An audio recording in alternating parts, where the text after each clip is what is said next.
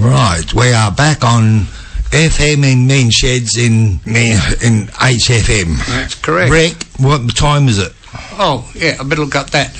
The time is now 5 minutes past 1. Yes, thanks to Motor Talk for vacating the studio so the crew can jump in and tell you what's happening in men's sheds in WA. First, the news from our shed. Well, we're experiencing a growth in interest in our shed, welcoming 5 new shedders. We had 2 shedders from Rolling Stone look at the equipment held by us ready to make the move. Yeah, so Herb waited and waited. And waited. Rick turned up with a pallet jack to move some of the items around to let us have a better picture of what we are ready for the move. Well done, Rick. Well, it wasn't really, I forgot.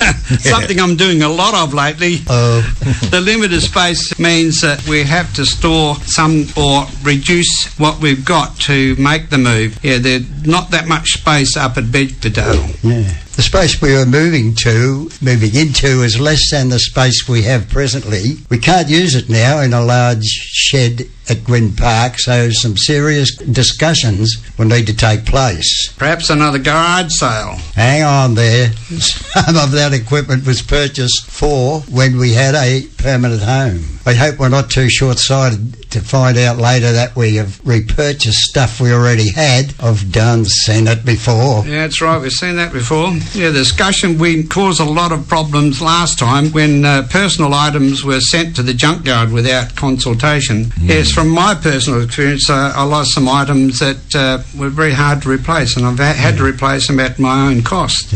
So consultation needs to happen. So we will have to see that does not happen again.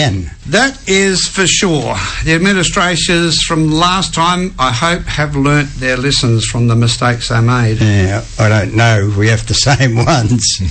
Anyway, some words from those who support the station. Yes, and we've got them here, and here we go.